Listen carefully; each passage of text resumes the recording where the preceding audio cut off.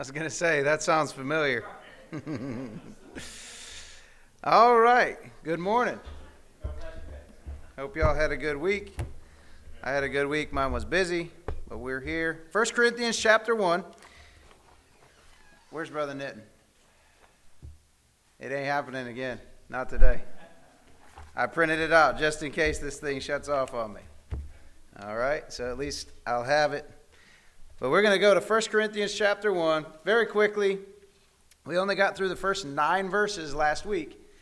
Can somebody tell me the 2 things we talked about last week? Very, very basic. I don't want you to give me specifics about those first 9 verses, but what was the first 9 verses? What were we talking about? It's the first part of the letter, so it's pretty basic. What's the first part of a letter always? Salutation. Huh? Salutation. Yes, it was the greeting, and then the second part of those 9 verses was what? Him giving what for the 1 Corinthians? Huh? I can't understand you, Josh. He's giving thanks for them, remember? He was giving, appreciation. Okay. The language barrier got me there. But he was giving appreciation for them, for their gifts, and for the things that they had been using to further the work of the church there. Now, I was thinking about this while I was studying. Actually, let's pray, and then we'll get into it. Hopefully, I remember what I was thinking about while I was studying as soon as we're done. Let's pray, and we'll get into it. Father, I thank you for this day you've given us. God, I thank you for bringing us safely through another week back to your house. God, I pray that we would take this seriously. Even though it's a Sunday school, it's a lighter session. God, I pray that we would be serious about what we're studying in your word, even on our own daily devotion and study time. And God, I just pray that you would help us to be students of your word, understanding and knowing what we believe so that we can teach others also. And God, I just pray that you bless this hour. In Jesus' name I pray. Amen.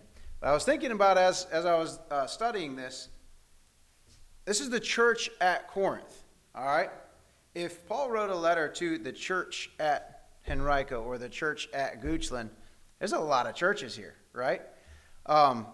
So think about what Paul's doing here. This is the church, but it's not very likely they're not meeting in a building, right? The whole church isn't coming to a meeting place. These are little house churches, which is why the house of Chloe would have written Paul and said, hey, we got some issues.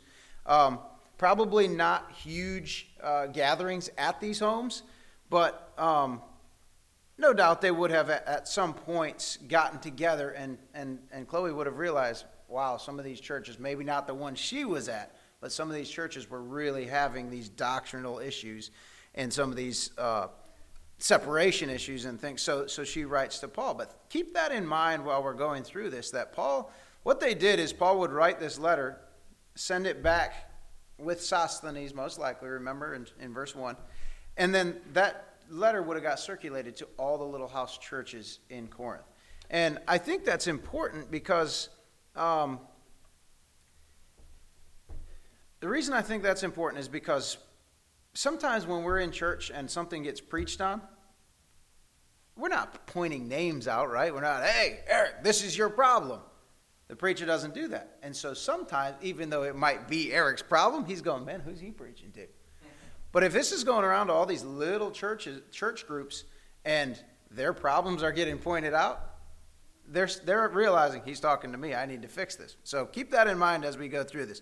We're going to start in verse 10, 1 Corinthians chapter 1. I do have a few verses that I'll have some of y'all turn to. Not a ton of them today.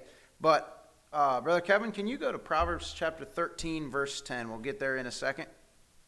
Proverbs chapter 13, verse 10. But 1 Corinthians chapter 1, verse 10 says, now I beseech you, brethren. And remember, I said this when we started. You can kind of see when Paul starts a new topic. He says, now, right? And you'll see that when he goes through the different issues they had asked about. Now, not the things necessarily that he was saying, hey, you need to correct this. But when he gets to the issues they had asked about, he says, I think it's in chapter 8, now concerning marriage. And then in next topic, he says, now concerning the offerings. Now, so this is a change of subject. So verses 1 through 9, He greets them, gives thanks for them, and then says in verse 10, now, I beseech you, brethren, by the name of our Lord Jesus Christ, that ye all speak the same thing, and that there be no divisions among you, but that ye be perfectly joined together in the same mind and in the same judgment. It's an interesting verse, because Paul is doing here what I think sometimes our pastor or pastors do. They're trying to address a heavy topic and do it as lightly as possible, right? Not jokingly, but they're saying, you'll hear pastors say this, hear me out. I'm going to teach something today. Hear me out. Go all the way to the end before you make your judgment call. That's what Paul is doing here, because he's giving them the cure for this issue they have before he even talks about it. All right? Because in verse 11, he starts into this topic of the divisions in the church. But he says in verse 10, and I wrote some notes down here so I wouldn't forget them, but he asks them, he's not saying, I started this church as soon as I left. We joke around sometimes, like at work, if there's an issue, I'll joke around. I left y'all for 5 minutes. I left for 5 minutes and y'all let everything fall apart. Paul's not saying, hey, I left and y'all let the church get. He's saying, I beseech you, brethren, by the name of our Lord Jesus Christ. This is not necessarily an authority thing now. Remember last week we talked about he's writing this letter on the authority of Jesus Christ. It's mentioned 10 times in the first couple chapters. That's not what he's doing here. This is not an authority thing. This is hey, I'm begging you, not for my sake, but for Jesus Christ, for the church that we talked about last week, that he died for. In the name, verse 10, by the name of our Lord Jesus Christ, that ye all speak the same thing. I read this and I wrote it down. I think it's interesting. He says, if you have any regard to that dear name by which ye are called, please be unanimous, is kind of what he's saying. He's like, this is Christ's church. If you have any regard for that name, listen to what I'm going to say about divisions, okay? And then he says, that ye all speak the same thing, that there be no divisions among you, but that you be perfectly joined together in the same mind and in the same judgment. Now, this is interesting. I got a few spots in this lesson today that are the focus of the lesson. This is one of them. Unity in the church. This is not unity among the universal church. That's not what he's asking for. And when I say universal, Christians in general, or any denomination like we try to do now, we don't care what denomination you are. Come on in. We're going to have this stadium full, and we're going to baptize people. That's not the unity Paul's talking about. He's talking about these local assemblies. You've got to have unity. Speak the same thing. Be no divisions among you. Be perfectly joined together in the same mind and in the same judgment. And he's not saying that there can't be any differences among you. In our church, we're going to have, this place will be fairly full this morning, hopefully. There'll be differences of opinion, differences of some points of doctrine. We interpret the Bible certain ways. We have that liberty as Christians. But Paul is saying, don't let some of those small things run you out of the church or get into fights and split churches. Churches split, and I don't need to remind y'all or let y'all know, churches split over silly, silly things. And that's kind of what Paul's saying here. Don't let some of that silly stuff split you. Be perfectly joined together in the same mind and in the same judgment. Now remember, the Church of Jesus Christ is pictured as a what in the New Testament? What is it pictured as? It's pictured as a bride. We have something else, Miss Barbara? Think about a body. That's what I'm looking for. It's pictured as a body, right? And Paul even says that. He says if the whole body was an ear, I mean, that's going to be, for one, it's going to be silly looking, but where would be the smelling, he says? He says if the whole body was a nose, where would be the hearing? So we are a body that we all have to work together in order to make that body work the way it's supposed to. And that's what he's talking about here. Perfectly joined together in the same mind and in the same judgment. And I don't have the Greek word for it, but he is referring to, in the Greek, he is referring to here the body of Christ, the body in general, and he's talking about how painful it is when the body is broken, right? Jackson stepped on a nail last week, right? he doesn't just go on as normal because it hurts and the whole body is affected. So when something in the church, a part of the church, the part of the body of the church is broken or having issues, the whole church feels it. We don't just, oh yeah, that's just him. That's the way he acts. Nothing, no problem. The whole church feels it. So that's what Paul's referring to here. So we're going to move along, verses 11 and 12. We're going to get into these divisions that are in the church. And we're familiar with them, so I'm not going to spend a lot of time on them. But I want to talk about some of the differences that these groups had. So, Brother Kevin, Proverbs chapter 13, verse 10. This is a verse that I think anytime there's any kind of contention in a church, a preacher should be able to get up, read this verse, and it fixes it. Unfortunately, it doesn't, but he should be able to. Proverbs chapter 13, verse 10.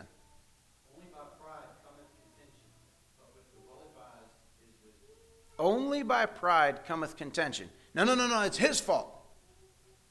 There has to be pride on both parts for there to be contention. And if you've been in church any length of time, and most of you have, if not all of you have, you can see that. Maybe one person seems to be more of the problem, but if the other one did what Christ advises us to do and forgive and let it go, there wouldn't be that contention. Only by pride cometh contention. Extremely important verse. So verse 11, we get into these divisions. For it hath been declared unto me of you, my brethren, by them which are of the house of Chloe, that there are contentions among you. Verse 12, now this I say, that every one of you saith, I am of Paul, I am of Apollos, and I have Cephas, and I have Christ. So we got 4 divisions. Remember, I said these were house churches, very likely. And I think that's important because I don't believe that you had a body coming together on Sundays and saying, I follow Paul, I follow Peter. That's not what was happening. But these little house churches were saying, oh, we're a house church that follows Paul. So the whole group was united following Paul, but not united among the rest of the Christians in Corinth. So that's why that's important. So you have, and these are all alliterated, but you have the proud pupils of Paul there in verse 12. And somebody tell me what nationality these would have been. Think about what we talked about all the way up till now. What nationality would have been the followers of Paul?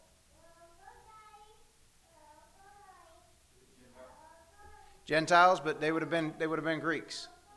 They're Gentiles, but they would have been Greeks following Paul. Remember, Paul went to the Jews. They rejected what he had, so he went to the Gentiles, and they followed him. So they're following Paul because he's, in their opinion, the father of the church at Corinth. He started it. So in their mind, we're the ones that are right? Because we're following exactly what Paul, who founded this church, said. Then you go to, still in verse 12, you have these admirers of Apollos. Remember Acts chapter 18. Aquila and Priscilla led Apollos to Christ. Well, they didn't lead him to Christ. He was from Egypt. He was a follower of Christ, but they grounded him, basically. Remember? They said they taught him for a while, and the things he didn't know or the things he was teaching but didn't understand the deeper meaning of, they got him grounded. But he comes to Corinth. And so now they have admirers of Apollos in Corinth. And Apollos, and we'll see this here later, even in this lesson at the end of chapter 1. But Paul was not proud of this fact, but he purposely didn't speak real eloquently. I think he could have. Because, we talked about this. I'm not going to go over it all, but remember his upbringing. He sat at the feet of Gamaliel. He knew, he was smart. And all the way through 1 Corinthians, and I may touch on it a few times here, but if you read through there, all over the place, he refers back and quotes the Old Testament even. Paul knew what he was doing. He's no slouch, but he purposely doesn't preach and speak real eloquently because he doesn't want to take away from the cross. Well, these followers of Apollos are actually upset with Paul for not speaking eloquently. They're like, look at Apollos. He's an eloquent speaker, right? He was an Alexandrian Jew, and what I studied and read, it was probably the ones objecting to Paul's lack of rhetoric and philosophy that are following Apollos because he has all that.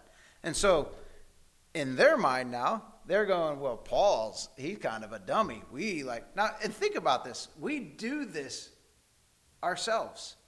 And it's not necessarily always a bad thing. Sometimes it's just a preference, and usually it's a preference. But you'll say, man, I really like this preacher. Man, he can preach.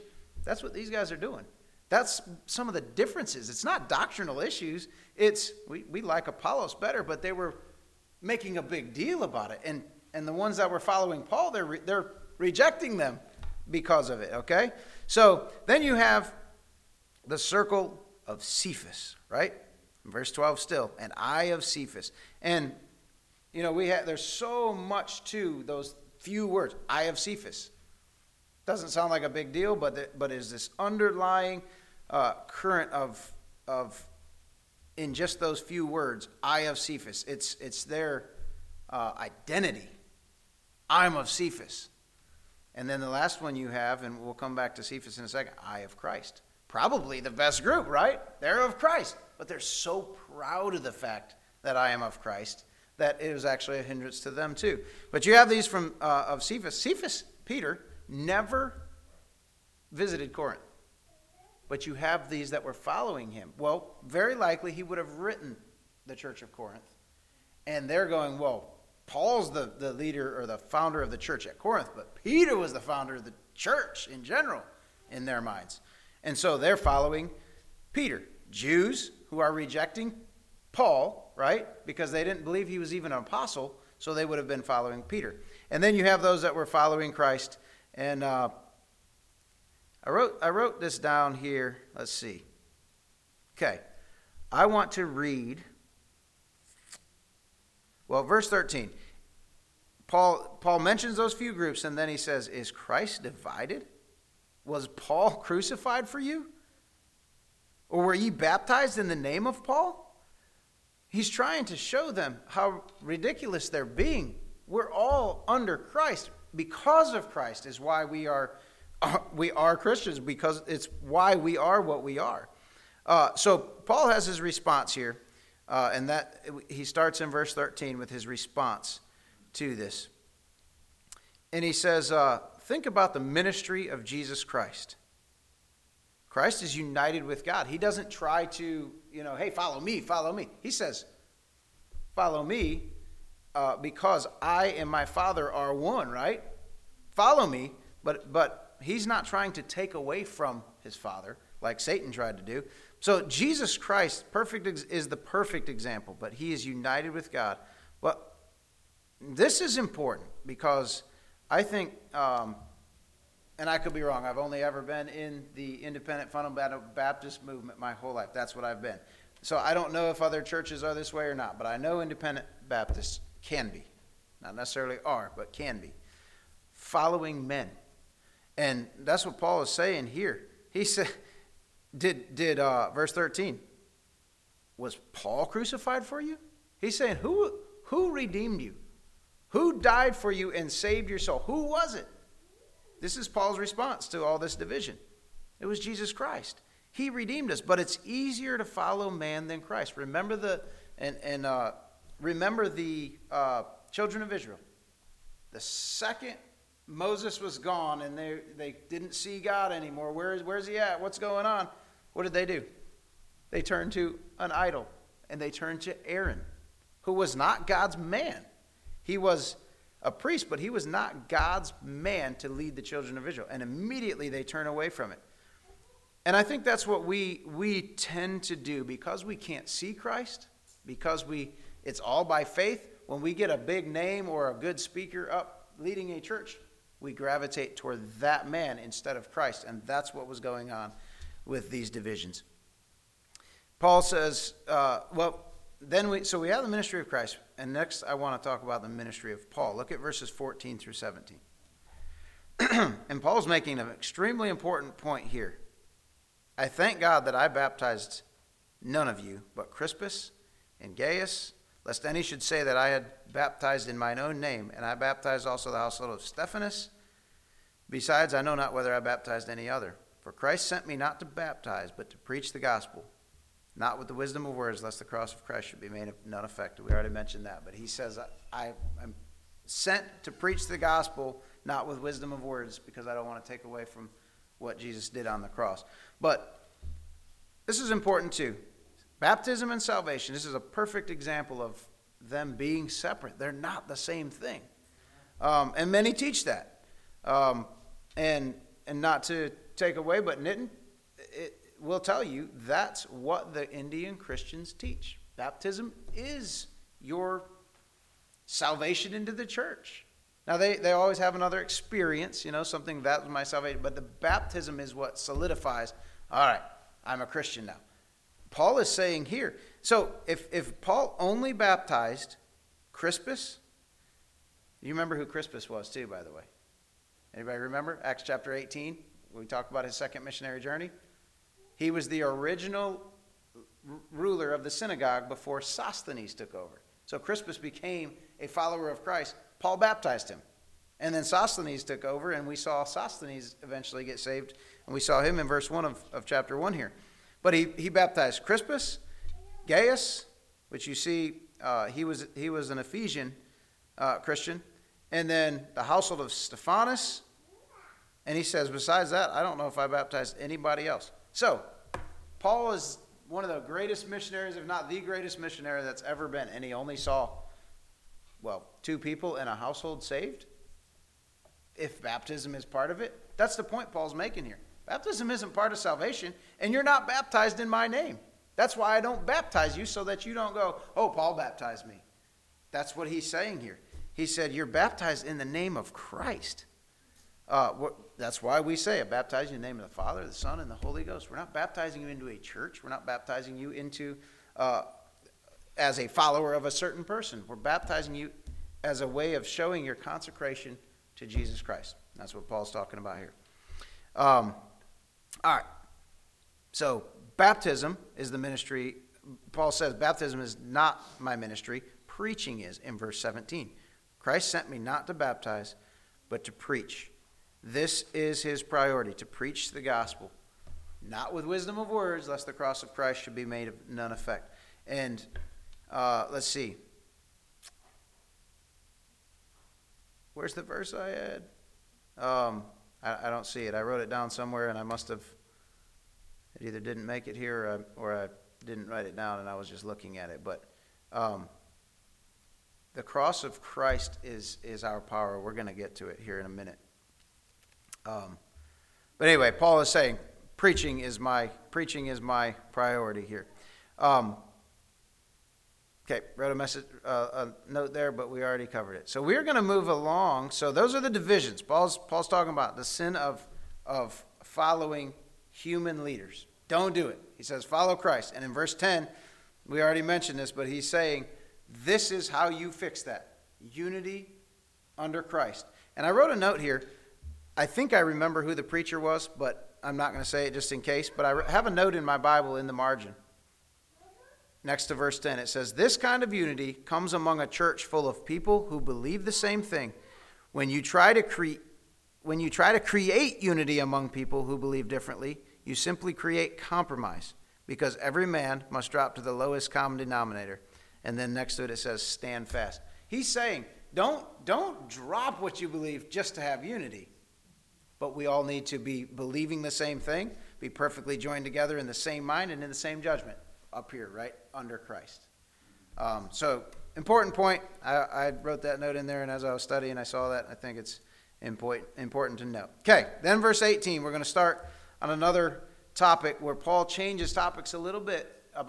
Instead of talking about division, now he's talking about favoring human wisdom.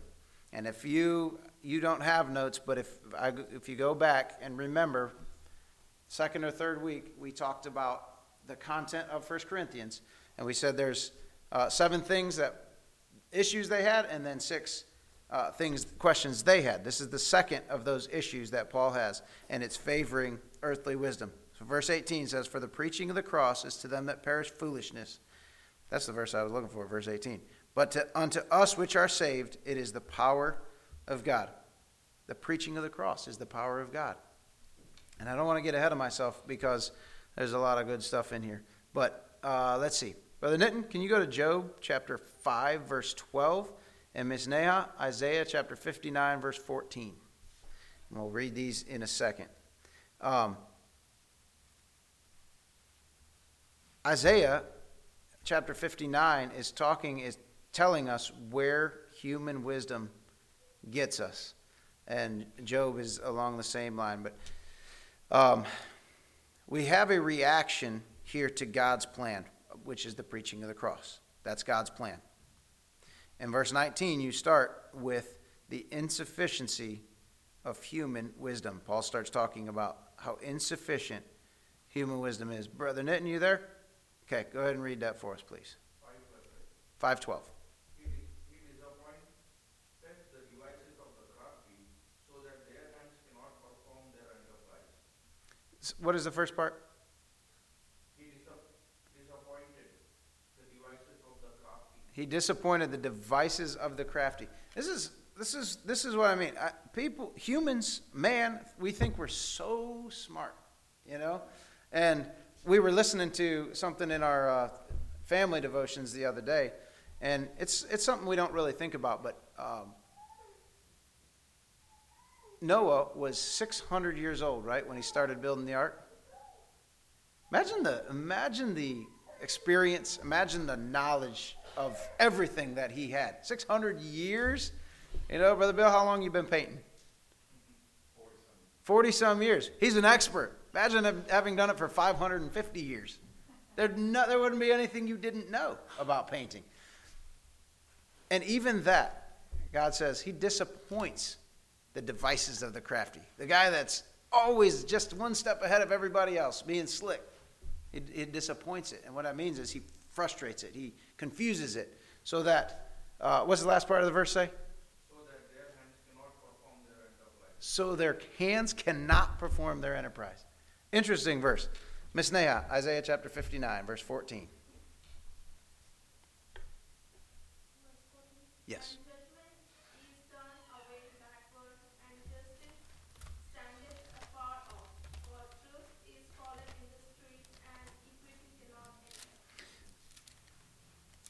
I'm going here myself. You don't have to turn here, but this is where man's wisdom gets us. Judgment is turned away backward, justice standeth afar off, and truth is fallen in the street, and equity cannot enter because of man's wisdom, if you look at the context. This is what happened by them trying to follow man. And this is what Paul's trying to fix. He's trying to tell them, please, don't follow human wisdom. All right, we're going to move along here. So, verse 20, Paul addresses what some of these people were to themselves, right? Where is the wise? Where is the scribe? I mean, that's Jews. He's talking to the Jews very particularly here. Where is this disputer of this world? The followers of Apollos. These eloquent people that are trying everything they can to be wise and to understand what's going on in the world. Those are the followers of Apollos. Where is the disputer of this world? Hath not God made foolish the wisdom of this world? Good point. We could talk about this. And that's what I'm saying. This is an overview of 1 Corinthians. There's messages everywhere in 1 Corinthians. We're not going to dive deep into those. We're kind of skimming the surface here. But he very specifically points out some of what he's dealing with in the divisions. Where's the wise? Where's the scribe? Where's the disputer of this world? He talks about all three groups that, besides Christ, of those groups that were divisions. All right? So that's the social argument that he has for them. And then he has a spiritual argument for them. And there was something I wanted to point out, and I'm not seeing it. But, okay. The power of God. Verse 18. For the preaching of the cross is to them that perish foolishness, but unto us which are saved it's the power of God. What's the opposite of foolishness? Wisdom, not power.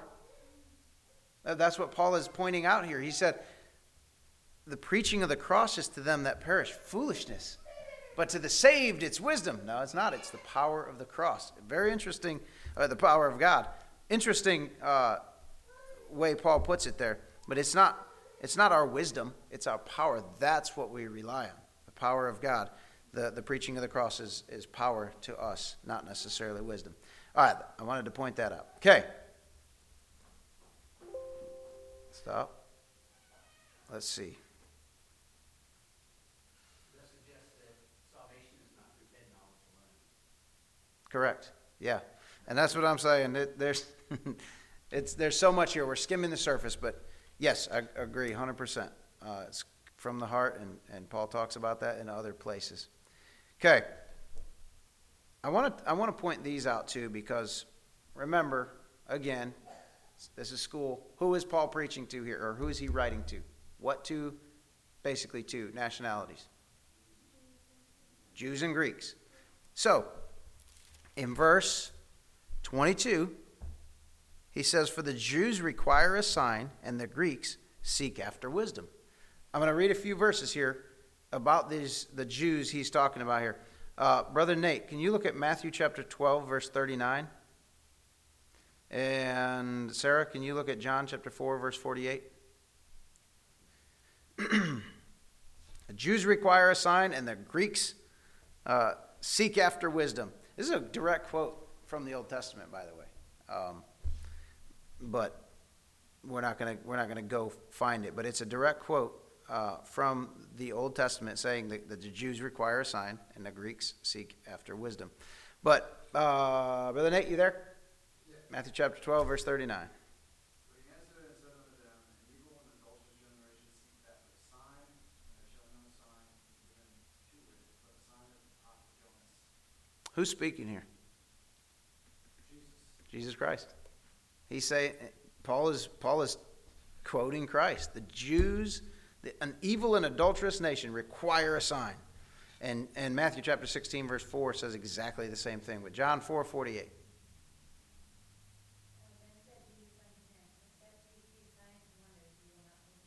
Talking to the Jews again. You won't believe unless you see signs and wonders. And that's what Paul's addressing here. The Jews require a sign. They won't believe unless they see a sign. And the Greeks seek after wisdom, which we already addressed, those that were following Apollos. But Paul is pointing out here, we don't need any of that. We need the power of the cross. That's all we need. All right. Then he talks about in verses 26 through 31, the sufficiency of God's wisdom. It's sufficient. We don't need anything else. And these are some interesting verses, but look at verse 26. For ye see your calling, brethren, how that not many wise men after the flesh, not many mighty, not many noble are called. Verse 27, but God hath chosen the foolish things of the world to confound the wise, and God hath chosen the weak things of the world to confound the things which are mighty, and the base things of the world, and things which are despised hath God chosen, yea, and things which are not, to bring to naught things that are. This should be an encouraging verse to us. It is to me. I know, I know that I am not. There's some people that, they get up and speak, and I'm like, man, I never thought of that, let alone developed, a whole message on it, or even if it's just we went to the Ark, and Ken Ham, a genius when it comes to topics on creation and the things that they look into, maybe that the Bible doesn't specifically talk about, but they do research and they help prove the creation model or whatever else. And there's some of those things that I'm like, man, I never even thought of that. But Paul is saying here, be encouraged, because verse 26, not many wise men after the flesh, not many mighty, not many noble are called. But God has chosen the foolish things of the world to confound the wise. You don't think that, you're a very good speaker, or you don't know what to say when you talk to somebody about salvation. Be encouraged. That's who God uses, if our hearts are clean, if our lives are right. But that's who he uses to bring to naught the things that are. That for what purpose? And we're almost done here. We just got a couple minutes left before Sunday school is over. But for what purpose? Why does he use the base things? Without looking, does anybody know? Do you know your Bible? Yeah, well, in verse 29 it says that no flesh shall That's the reason, so that he gets the glory. He doesn't use the wise. He doesn't use the mighty. He can. And I wrote some verses down. Let's see. Jeremiah chapter 9 verses, that's not it. Where are my verses? Here we go. Romans chapter 16 verse 23. Luke chapter 7 verse 5. Acts chapter 10 verse 1. Those are some examples of mighty men that God used in the New Testament. Men that had high class, that got saved, accepted Christ, and he used them. So he doesn't say none, but he says not many. I don't use very many of them. And the reason is because when they are successful, they get the glory. So he says, I use the foolish things. I use the weak things to confound of the world, to confound the mighty, and the base things of the world. He's not saying, I only use, guys that are dirty and haven't had a shower in a week. He's saying the base things, who especially in their own mind, man, I can't do this. There's no way I can do this. If you read D.L. Moody's biography, that's why God used him. Because D.L. Moody knew he had a 5th grade education. And he knew it. He was not wise. Now, he worked hard and he studied hard so that he would know what he's talking about and knew and was self-taught after that. But he had his formal education went to 5th grade. That's why God used him, so that he could get the glory. I think that's such an important thing to remember. Verse 29, Brother Nate already read it, that no flesh. Why do I do this? Use these people? That no flesh should glory in his presence. But of him are ye in Christ Jesus, who of God has made unto us wisdom, and righteousness, and sanctification, and redemption, that according as it is written, he that glorieth, let him glory in the Lord. But verse 30 is important too. Jesus Christ is everything that we need. He is our wisdom, our righteousness, our sanctification, and our redemption. Paul is not ranting here. He's teaching. This is why we don't have divisions and follow men, because Christ and the cross is everything that we need. And those of Apollos, stop thinking you're so smart, stop being so eloquent up in the pulpit, and just preach the cross. That's what he's saying to these people. All right, we are going to get into chapter 2 next week, but chapter 2 continues on with this wisdom of the world. He goes all the way through verse 13, still talking about the wisdom of the world. So we'll touch pretty lightly on it and then get into the next topic, which begins in chapter 2, verse 14. But we'll do that next week, all right? Let's pray, and then we'll be dismissed.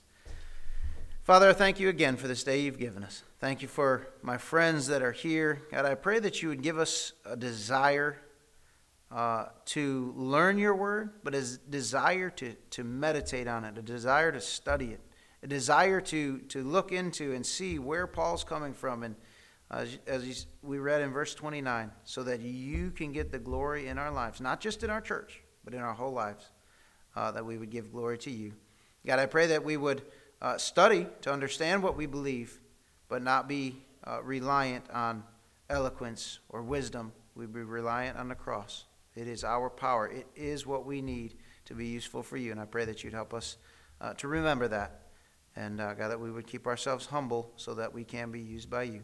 Pray that you bless this next hour. Be with our pastor. Pray that you give him words to say, but that you'd fill him with your power, as we talked about this morning, that you'd give us what we need in our lives. In Jesus' name I pray. Amen. We're dismissed.